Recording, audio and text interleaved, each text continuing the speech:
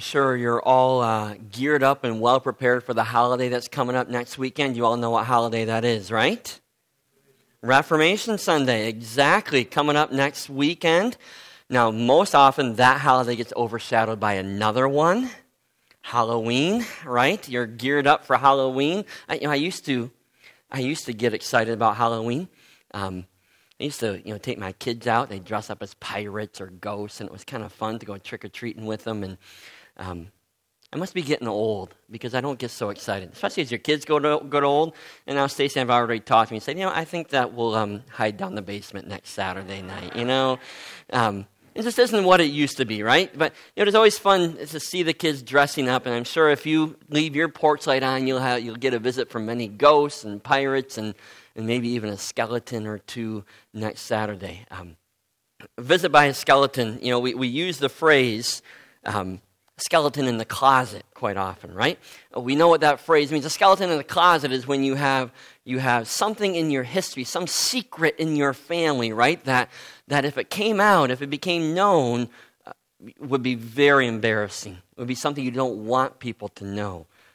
Skeletons in the closet, it's political season, right? And we're often trying to find in the politicians we don't like what skeletons they have in their closet that can come out. Right? You don't want to reveal those things. It's easy to think that everyone else has a perfect family, and we're the only ones with skeletons in our closet, with things to hide in our family. But if you ever have done any genealogy searching, some of you might have dug back through your family history.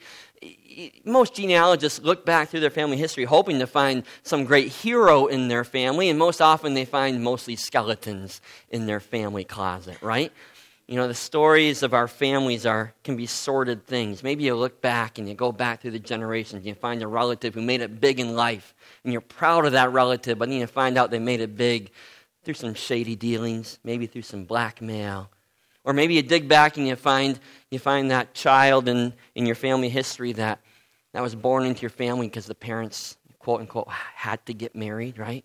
Or the child of the prostitute back in your family line, or some relative who was convicted of murder at some point, spent time in prison maybe. Well, those are all skeletons in Jesus' family history, by the way. That whole list of people, you go back through his genealogy, that's what you find in his closet, if you open the closet for his family history. So it always makes me wonder when you look back through Jesus' sordid family history, what makes us think our families need to be perfect, right? Because they certainly aren't. There's plenty of skeletons in the closet. And you don't have to look too far through our spiritual family to find skeletons in our spiritual closet as well. Right? We're children of heroes of the faith, right? We're children of Abraham, Isaac, and Jacob. We're proud to claim that lineage. We're proud to claim them in our family history. But we're also children, spiritual children of people who were far from great, right? We're spiritual children of Israel. And Israel was far from faithful. Israel, with all their evil kings, with all their godless culture, skeletons abound in our spiritual family closet. And tonight, as we're working our way through the Heidelberg Catechism, we started just a few Sundays ago, right? Lord's Day 3 introduces us to the skeleton in our closet, probably the greatest skeleton in our spiritual closet. So I want us to read the question and answers of Lord's Day 3. There's 3 of them together. I'm going to read the part labeled Leader. Would you join me in reading the answers to the questions? The first question, did God create people so wicked and perverse? No. God created them good and in his own image. That is, in true righteousness and holiness, so that they might truly know God their Creator, love him with all their heart, and live with him in eternal happiness for his praise and glory. Second question, then where does this corrupt human nature come from? From the fall and disobedience of our first parents, Adam and Eve, in paradise. This fall has so poisoned our nature that we are born sinners, corrupt from conception on.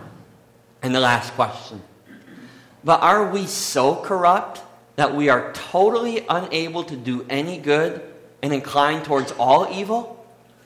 Yes, unless we are born again by the Spirit of God. You go back far enough in our spiritual family history, you come to Adam and Eve, the first skeletons in our closet, right? We prefer to hide them. We prefer to hide what they did, but we can't. Because what they did is printed right here on the first pages of this book for everybody to read. And their story is our story. Right? It's part of our family history, part of our family story, and we can't ignore it. So you read the first question and answer, number 6 there, and you read Genesis 1 and Genesis 2, and you see that God created this world good. He created us to live in perfection with Him. Everything was great in paradise, right? And God created us to do 3 things. Created us to truly know Him, to truly love Him, and then to live with Him in eternal happiness, we said, right? Wonderful things that God did for us. It's all about relationship. He created us to be in a perfect relationship with Him. So God creates us good. God creates us perfect in this creation. And so that means when we open the closet and we see the skeletons in our closet, know that God is not a skeleton in our closet. We cannot blame God for the brokenness and evil and sin in this world, even though we're often tempted to do just that, aren't we?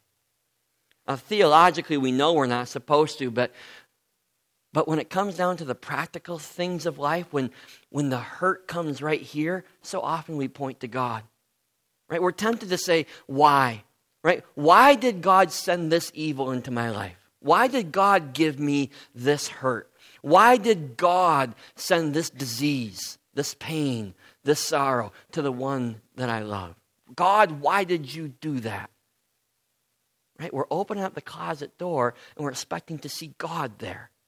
This God who's secretly, kind of enjoying sending pain, sending judgment, sending sorrow, hurting us in some way. Well, question and answer 6 of Lord's Day 3 rightly takes God off of that hook. He takes God off the hook for our brokenness, for all the hurt in this world and in our lives. Right? It starts by saying, look, God made this world good. God created us perfect, and He designed us to be in an awesome relationship with Him, a fulfilling one for eternity. He created paradise, and that was His design. That was His plan for you and for me. And then comes question and answer 7, and then comes Genesis 3. And it reveals the true skeleton in our closet, right? Adam and Eve choose to disobey. They choose to rebel. They choose brokenness over wholeness. They choose to rely on themselves instead of relying on God. They choose to inject sin into God's creation. But let me just read Genesis 3 for you. You're welcome to follow along if you brought your Bibles tonight. It's a story that's familiar, I would assume, to most of us, but one that we need to hear again of when sin was injected into this world. Okay, so Genesis 1, Genesis 2, God creates this perfect world, this paradise, puts people in there to be in relationship with Him. And then comes Genesis 3. Now the serpent was more crafty than any of the wild animals the Lord God had made. He said to the woman, "Did God really say you must not eat from any tree in the garden?" The woman said to the serpent, "We may eat fruit from the trees in the garden, but God did say you must not eat fruit from the tree that is in the middle of the garden. And you must not touch it, or you will die." "You will not surely die," the serpent said to the woman, "for God knows that when you eat of it, your eyes will be opened, and you will be like God, knowing good and evil." When the woman saw that the fruit of the tree was good for food, pleasing to the eye, and desirable for gaining wisdom, she took some and ate it. And she also gave some to her husband who was with her, and he ate it. Then the eyes of both of them were opened, and they realized they were naked, so they sewed fig leaves together and made coverings for themselves. And here comes the brokenness in relationship immediately, right? Then the man and his wife heard the sound of the Lord God as he was walking in the garden in the cool of the day. And they hid from the Lord God among the trees of the garden. But the Lord God called to the man, "Where are you?" He answered, "I heard you in the garden, and I was afraid, because I was naked, so I hid." And he said, "Who told you that you were naked? Have you eaten from the tree that I commanded you not to eat from?" The man said, "The woman that you put here with me, she gave me some fruit from the tree, and I ate it." And the Lord said to the woman, "What is this you've done?" And the woman said, "The serpent deceived me, and I ate." So the Lord God said to the serpent, "Because you have done this, cursed are you above all livestock and all wild animals. You will crawl on your belly, and you will eat dust all the days of your life. I will put enmity between you and the woman, and between your offspring and hers. He will crush your head, and you will strike his heel." And to the woman he said, "I will greatly increase your pains in childbearing. With pain you will give birth to children. Your desire will be for your husband, and he will rule over you." And to Adam he said, "Because you listened to your wife and ate from the tree about which I commanded you, you must not eat. Cursed is the ground because of you. Through painful toil you will eat of it all the days of your life. It will produce thorns and thistles for you, and you will eat the plants of the field. By the sweat of your brow you will eat your food, until you return to the ground, since from it you were taken. For dust you are, and to dust you will return." That's our story. That's your story. It's my story. That chapter, that event, that reality is the skeleton that's in our family closet. Right? Heidelberg Catechism, question and answer 7, use the word poisoned, right? The fall has so poisoned our nature. I think that's a good word. That's a powerful word for what happened here in Genesis chapter 3. Like a poison, this evil and this brokenness enters in and then spreads through all creation, and it corrupts everything. Right? Nothing is left unaffected. That little bit of poison debilitates the whole of creation. Right? That's what one small dose of poison can do. You don't need a lot. You just need a little. And it affects the whole thing. Reminded me of the story that it's in my family history. Not really a skeleton, but a family story. My grandpa, Lancer, my mom's father, was a farmer out in Sully, Iowa, long time ago. And he tells the story. He wrote it in his memoir before he passed away a few years ago of when he was younger and had a number of young kids at home yet. And he was out working on the farm. He was working on the fence posts on his farmland, and he got a little sliver in his pinky. Not a big deal. I mean, these Iowa farmers are tough, right? So you pull the sliver out and you go on with work. Not a big deal. Well, over the next 2 or 3 days, he got sicker and sicker and sicker. And pretty soon, by the third day, he was in bed with every muscle spasmed up. Because that little sliver entered a little bacteria. He got bacteria infection called lockjaw. We now know tetanus, right? Which sends all your muscles into spasm until you cannot move. Extremely painful. And that infection, that bacteria infection, was working its way towards his lungs and towards his heart and was sure to kill him. He said goodbye to his boys. He said goodbye to his wife because he knew he was going to die. And they flew in a brand new, almost test medicine called penicillin all the way from New York. They gave him the dose of penicillin. It restored him to health. So my grandpa, I always knew him as the grandpa who only had half a pinky because he almost dead, but the only repercussions was they cut half his pinky off, and that was it. But that little bit, that little sliver, entered just a fraction of a bacteria. That was enough to spread through the whole body and just about kill him. In the same way, sin, that poison of sin has entered into this creation, has entered into us, and has poisoned the whole thing. Right? Adam and Eve's choice to rebel injected the poison of wickedness and corruption and sin and brokenness and pain into this creation, into paradise. And it's no longer paradise anymore, is it? Now, as you read the curses, you heard them, right? Now creation works against us. Now there's hard work that has to be done. There's thorns and there's decay. Now storms destroy, right? Waters flood. Sun burns, animals kill.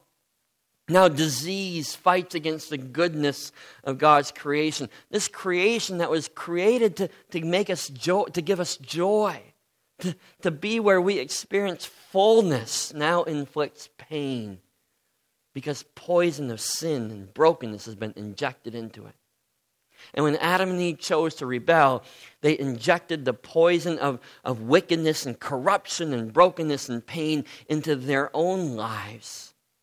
And that poison has now been passed down from generation to generation through the family tree, right now to where you are and to where I am today. Our bodies are poisoned. They're poisoned with disease and death and decay. We all feel it. Beyond that, our souls are poisoned. Right? We just confessed that we are born sinners. We're born with poison in our souls. Right? We spoke the words, we're corrupt from conception on. In other words, we are genetically poisoned by sin. A lot of people, not reformed people, would say, whoa, you're saying that from conception? From before I can do anything, I'm already guilty and poisoned by sin? I say, yeah. It's pretty clear. Isn't any of you have had children? Young children, did you have to teach them how to lie? No. It comes pretty easy, doesn't it? They aren't very good at it. You got to teach them how to do it better. But they know how to lie right away. I never had to teach my kids how to cheat. Never had to teach them that when somebody takes your toy, you hit them, right? It comes naturally. You don't have to teach them to try and take other people's stuff. They go grab the other kid's toy, whether they want it or not, right? Our kids they're naturally sinful. We are not from conception on. Right? We are injected with the poison of greed that fights against contentment. You and I are injected with the poison of envy and coveting. We are injected with the poison of hatred that fights against love. We're injected with the poison of laziness that works against hard work and dedication. We're injected with the poison of perversion that fights against virtue. We're injected with the poison of lying that fights against honesty. We have the poison of sin running through our veins, and we pass it along to our children from generation to generation. It's a family trait, just like my gray hair. The poison of sin gets passed along to me. I can't avoid it. You can't avoid it. And that poison affects all of us, every part. Right? That's what question and answer 8 told us. I like to think that I have a sinful part of me and a good part of me. Right? I like to think that my sinfulness is compartmentalized. Right? I got sick parts and healthy parts. And maybe I'm poisoned in the area of greed, but I'm pretty pure in the area of anger. Or maybe I don't have a problem with lying. I'm good there, but I do need to work on laziness. We compartmentalize life into good parts and not so good parts. Well, that's not the way it works. This poison, this infection has worked its way into every single part of us. Right? The question, are we so corrupt that we're really totally unable to do any good, inclined towards all evil? And the answer is yes. Because everything is affected here. It's obvious in our blatant outright sins, right? The things that at the end of the day when we kneel beside our bed and we pray, that those things that we confess to God, say, God, here's where I sinned. And we lay those big things, those obvious things, those blatant things before God and say, please forgive me, right? It's obvious, that's infected. I got the poison right there. Please, God, take it away. But then in that prayer, we all often also maybe subconsciously, maybe not verbally, like to offer up other parts of our lives and say, God, didn't you like this? I did pretty well here, didn't I? I did pretty good. But the truth is, even our best deeds, the best things we do in life, they too are poisoned. We can't get all the greed out of and selfishness out of our generosity. It's there. We can't get all the lust out of our love. We can't get all the pride out of our service. We can't get all the jealousy out of our sacrifice. We can't get all the laziness out of our hard work. Everything we do, even the best of what we do, is still poisoned by sin. And any bit of poison means it's corrupted, it's imperfect, it's unacceptable to a perfectly holy God. He's not going to accept any bit of poison into his life, into his world. So the answer is yes, we are unable to do any pure good. Everyone's infected, every part. Boy, pretty ugly skeleton in the closet there, isn't it? That's a pretty big one to look back on and see and say, yeah, that's my family. Yeah, that's my heritage.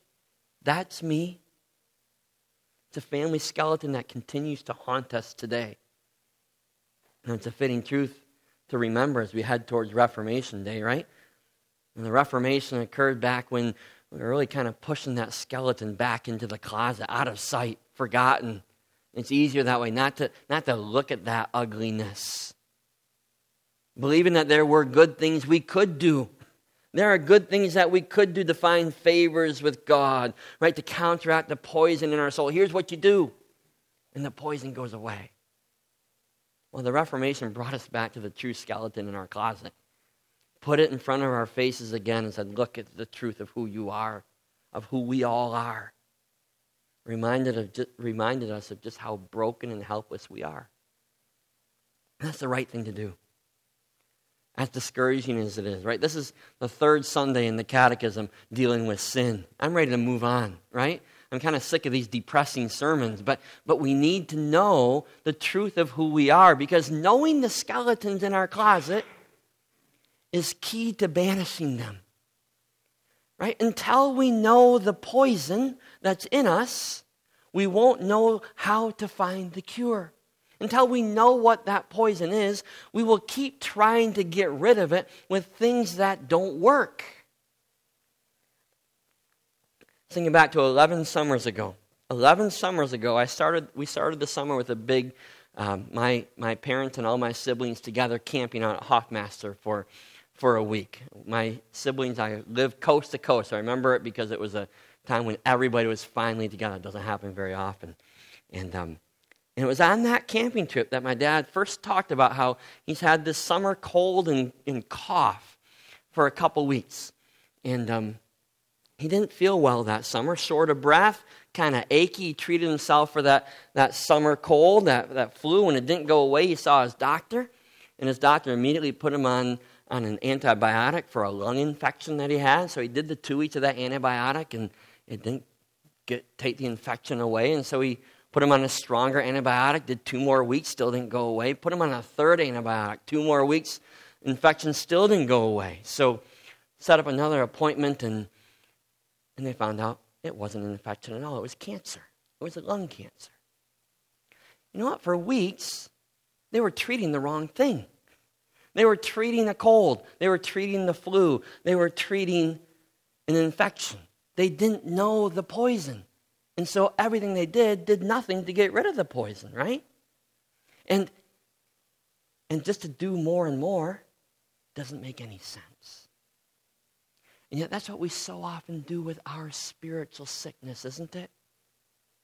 We have the poison of sin running through us, affecting every part, and nothing can help us, nothing can heal that poison except, as we profess, except being born again by the Spirit of God, except to humbly receive the grace of God through faith and to be born into a new family that doesn't have the skeleton in the closet, the family of God, Right? We need a blood transfusion from Jesus, being born again by the blood of Jesus Christ, being transformed by him and being led by him as our Lord and Savior again, to accept that free gift of grace.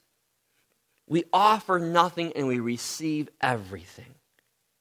Okay, that's the only way. And yet, how often don't you and I keep bringing what we think are such good works to try and impress God, expecting him to be impressed with us, right? Expecting this goodness that we live out to somehow earn his favor.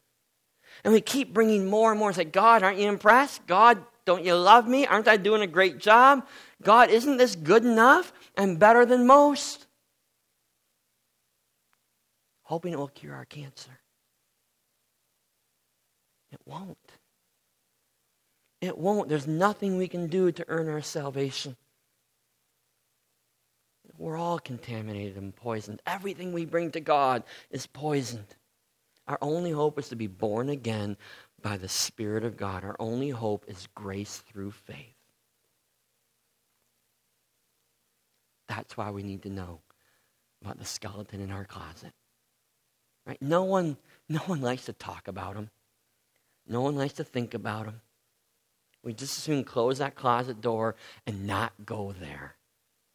We'd rather find, if we open that closet door, if we look in our family history, wouldn't we much rather find a pleasant surprise, right? Maybe you'll find that we're related to a prince or a king, or maybe some inventor or sports star. And yes, you open the closet to our spiritual family, and there are some heroes in there. There's some great heroes of the faith. But we cannot ignore the skeleton in the closet, the skeleton of sin filling every single corner. You and I, we've got to admit it. We're injected with the poison of sin. There's no way to avoid it, and there's nothing we can do to heal ourselves. It's a discouraging truth, but it's a valuable truth. Because knowing our history helps us to know ourselves, to be honest with ourselves about who we are. And when we truly and honestly know ourselves, the truth of our helplessness, the truth of the poison running through us, then it helps us to know the cure. And knowing the cure, knowing that cure is available, it opens our hearts to receiving what Jesus has to offer. The antidote to our poison. Right? New birth, new life, salvation by grace through faith. So there's a big skeleton in your closet and in my closet. Tonight, know that skeleton, as ugly as it is. Because then you'll know your Savior, as beautiful as he is. Would you pray with me?